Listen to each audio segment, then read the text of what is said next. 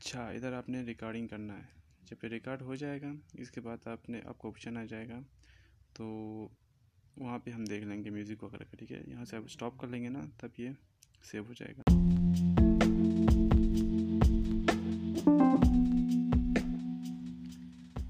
अच्छा, इधर आपने रिकॉर्डिंग करना है।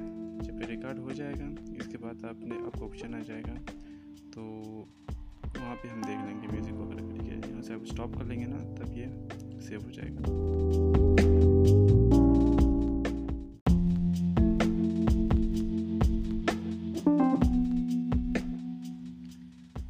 अच्छा, इधर आपने रिकॉर्डिंग करना है।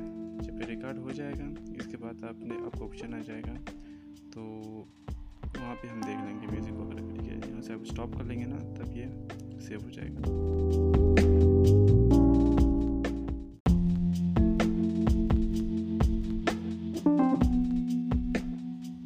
जब ये रिकॉर्डिंग हो जाएगा इस वजह से